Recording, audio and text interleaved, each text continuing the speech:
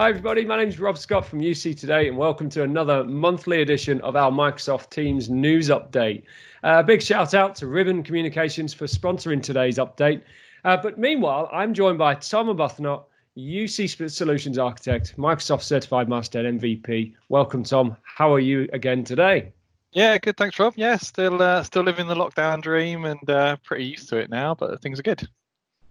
Mate, I've got hair coming out my head that I have no idea where these colours are coming from. And recently I learned to bake bread. So, the lockdown life is it's kind of good and bad in many ways. But hopefully we'll be out of it very soon. Yeah.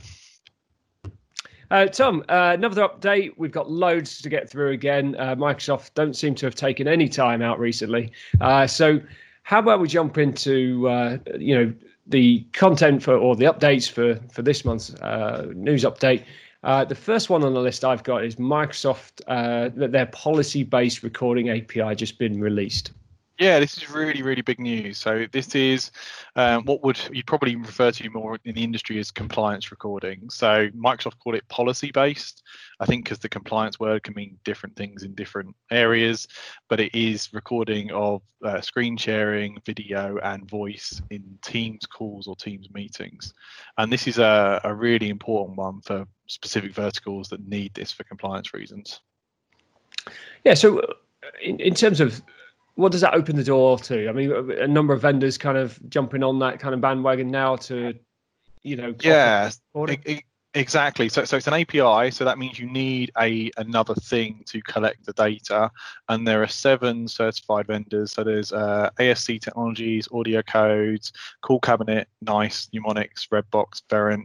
And for those in the industry, those are some of the really big players in this space that do other platforms as well, your Cisco's and your Avayas. So first-party tier 1 compliance products will now be able to bring in those Teams compliance recordings.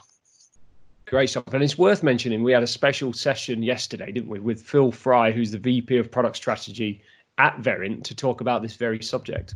Yeah, it was really good, actually. I guess that's out imminently and we can cross-link. But yeah, Phil took a bit of time to talk through the industry requirements of it and what Verint are doing with it. And they're definitely one of the right up there tier 1 players in this space.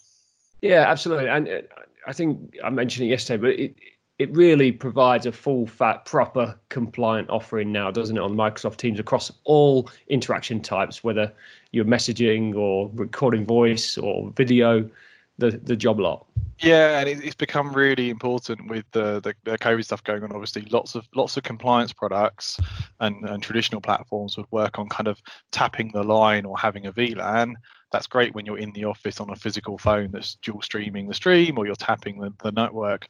But when everybody's working from home or working remote or working on iPads or mobiles or whatever, that doesn't work. So because this is service side, it works with any Teams endpoint anywhere. It's happening in the cloud as opposed to happening on the endpoint.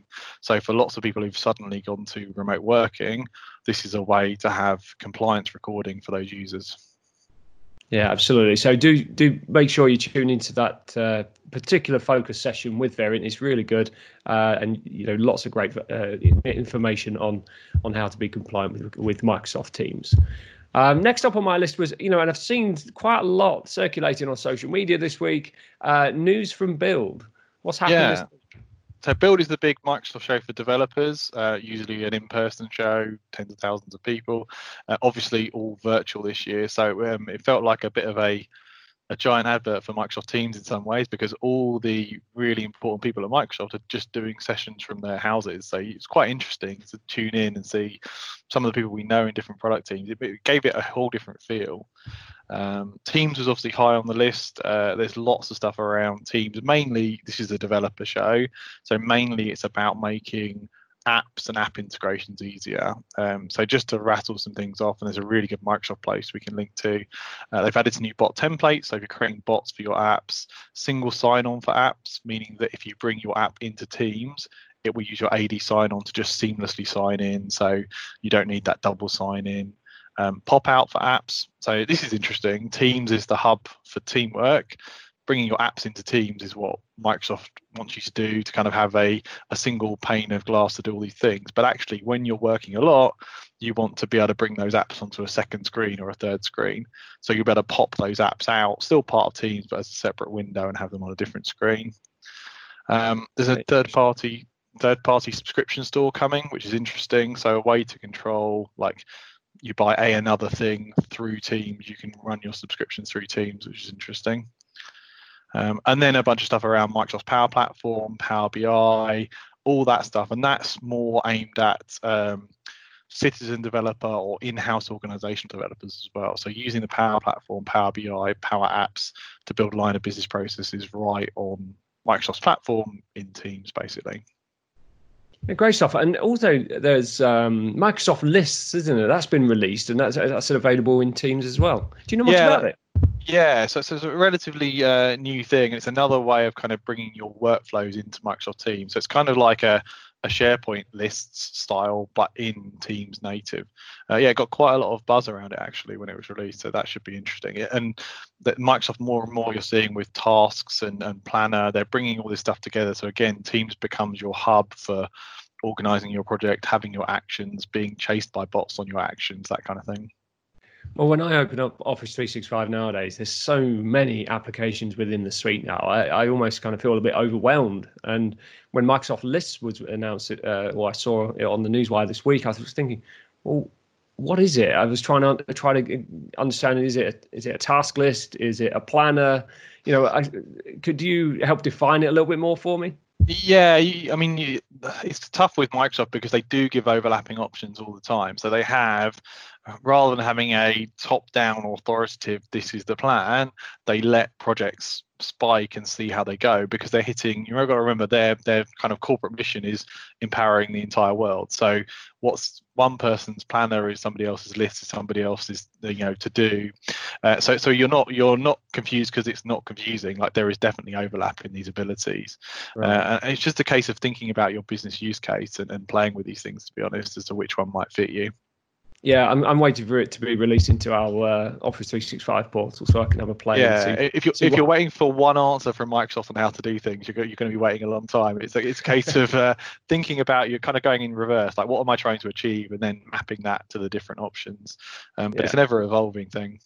Yeah, and bringing all that together into a single pane of glass, great value there. And and I know what they mean by being able to pop out. So if you want to be able to focus in on something on a separate screen, then great value there as well. Definitely. The last one on that list, just before we jump off it as well, is mobile features coming into third-party apps. So mics and cameras on mobile devices being able to be pushed through the Teams app to the third-party apps. That opens up some really interesting line of business potential as well, where a third-party app can be, say you're in a retail environment and you need to report a point of sale issue or something. You've got your line of business app to do that, but you can run that app in Teams, get to the camera, get to the mic, and all that data is secure. So it's not your third-party camera and your third-party camera roll going to Apple or Google. It's in-app, straight in Teams, and through to your line of business. Interesting. Well, there's something else big happened recently. So I really want to focus in on this one for a few minutes, which is Microsoft's recent acquisitions. And they made a big one very, very recently, which is the Metaswitch acquisition, a UK British business that's very much kind of in the service provider space. They with 5G and UCaaS. What's your perspective of that acquisition? Yeah, again, this created a lot of buzz in the industry because it's a UCaaS vendor that Microsoft acquired, so it jumps to some immediate questions. Not even that, but they're also certified for Microsoft Teams as a session border controller. So immediately you're thinking, well, what could Microsoft do with that? So Metaswitch, for those that don't know, so it's a UK company. There's something like 900 telcos use it, 180 million revenue, 66% in the US, so kind of weighted towards the US. So serious player. And before this, Microsoft acquired a firm called Affirm Network. So again, similar type of technologies. From what I can see from the announcements of what I've heard, it's really more about 5G and Azure growth. So even though they're a Microsoft certified SBC, I don't think that's the primary reason for acquisition at all. It's about the massive growth in 5G and Microsoft wanting to be the Azure cloud for potentially for service providers to have compute on, for edge computing, all that kind of thing. So I think we'll see more from that, but I don't think it's anything about Microsoft suddenly becoming like more of a carrier than they already are or trying to push more. I think it's more about them being able to provide 5G carrier services to carriers with their tech. Yeah, I tend to agree. There's quite a lot in the Metaswitch portfolio, but I imagine there's some great IP, some great skills and technology in there that they can utilize, within Microsoft Teams and outside of Microsoft Teams. So it'd be interesting to see how that plays out. I know, the PBX element or the phone system element of Microsoft Teams, it just seems to have slowed down a little bit recently on in terms of features and development. So I don't know. Yeah, the carrier thing is definitely so. Microsoft calling plans and having carrier first services from Microsoft has undoubtedly slowed down. We haven't had a new country in well over a year. I think it's all guns on direct routing, bring your own carrier. Let's let the carriers deal with that, which is good for the carriers. And yeah, phone system, I think more and more will be the focus, particularly things like compliance recording, open it up to a whole bunch more phone opportunities as well.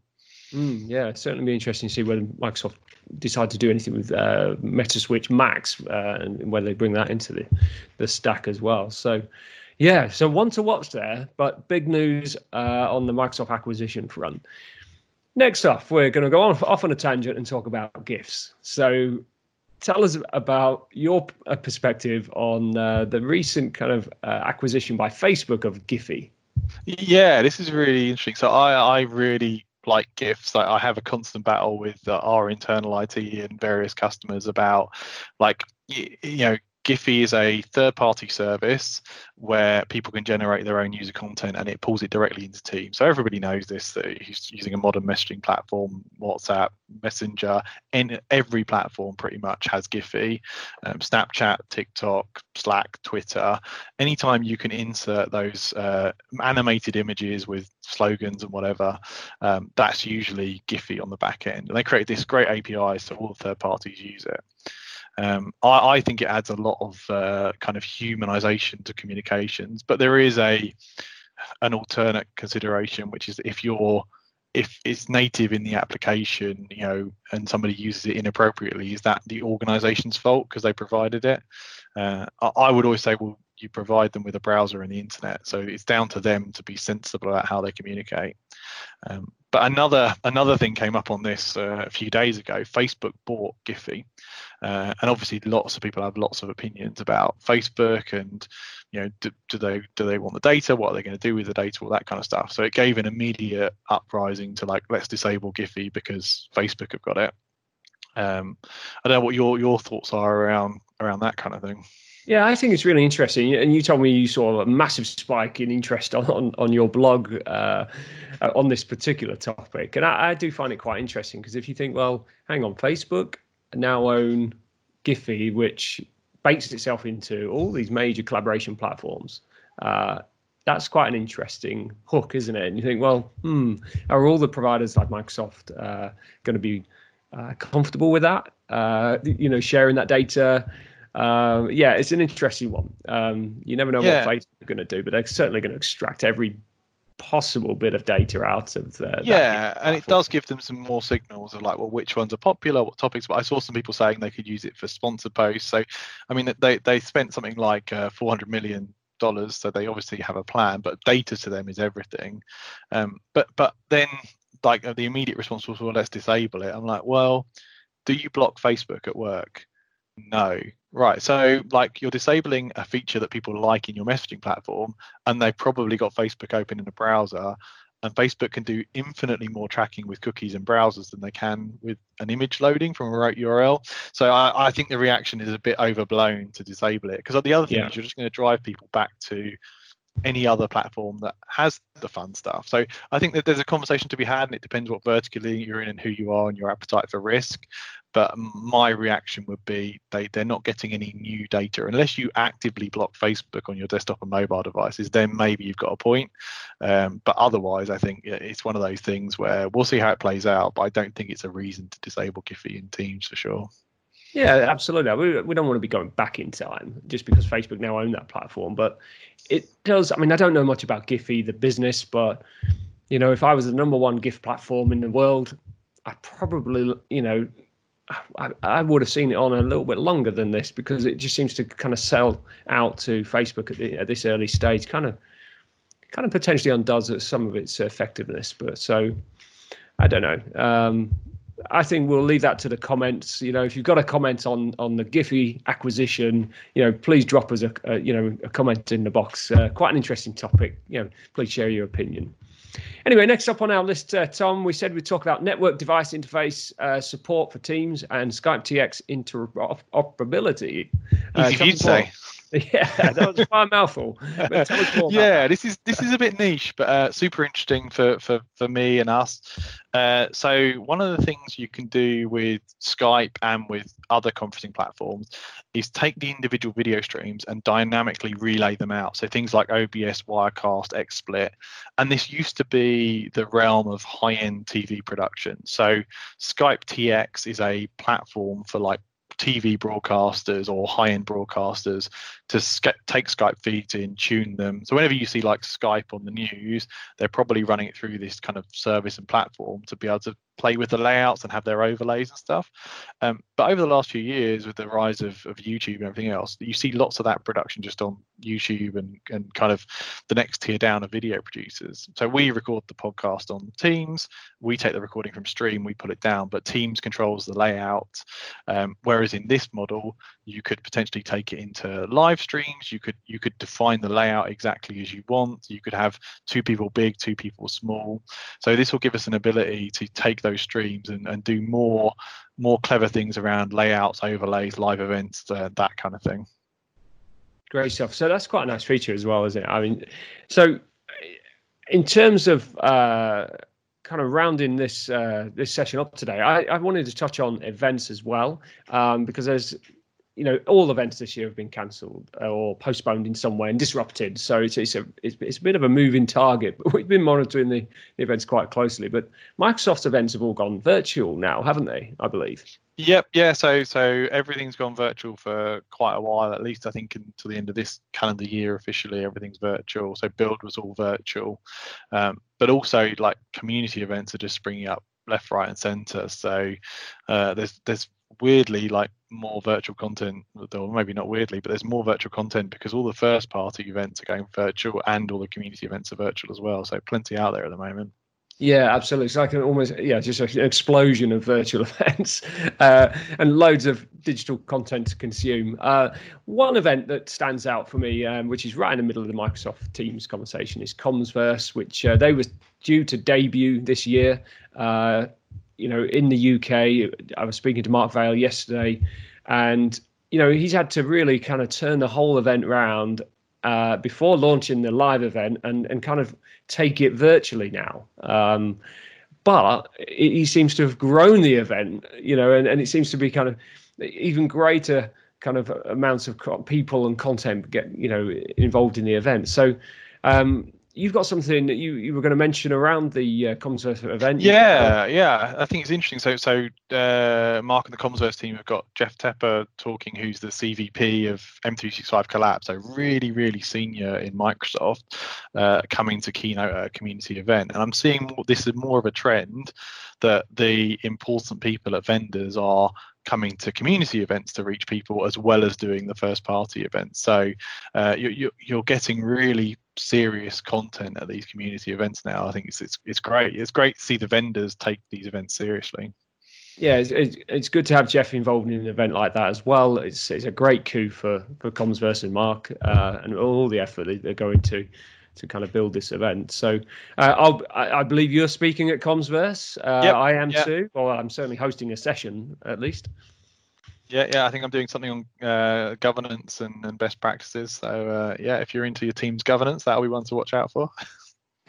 Great stuff. Well, there is a really good lineup for Commsverse, so a big shout out for that event. Do jump on to commsverse.com and have a look at the lineup. But yes, it's still on, it's going virtual, and set to be a really good Microsoft Teams event.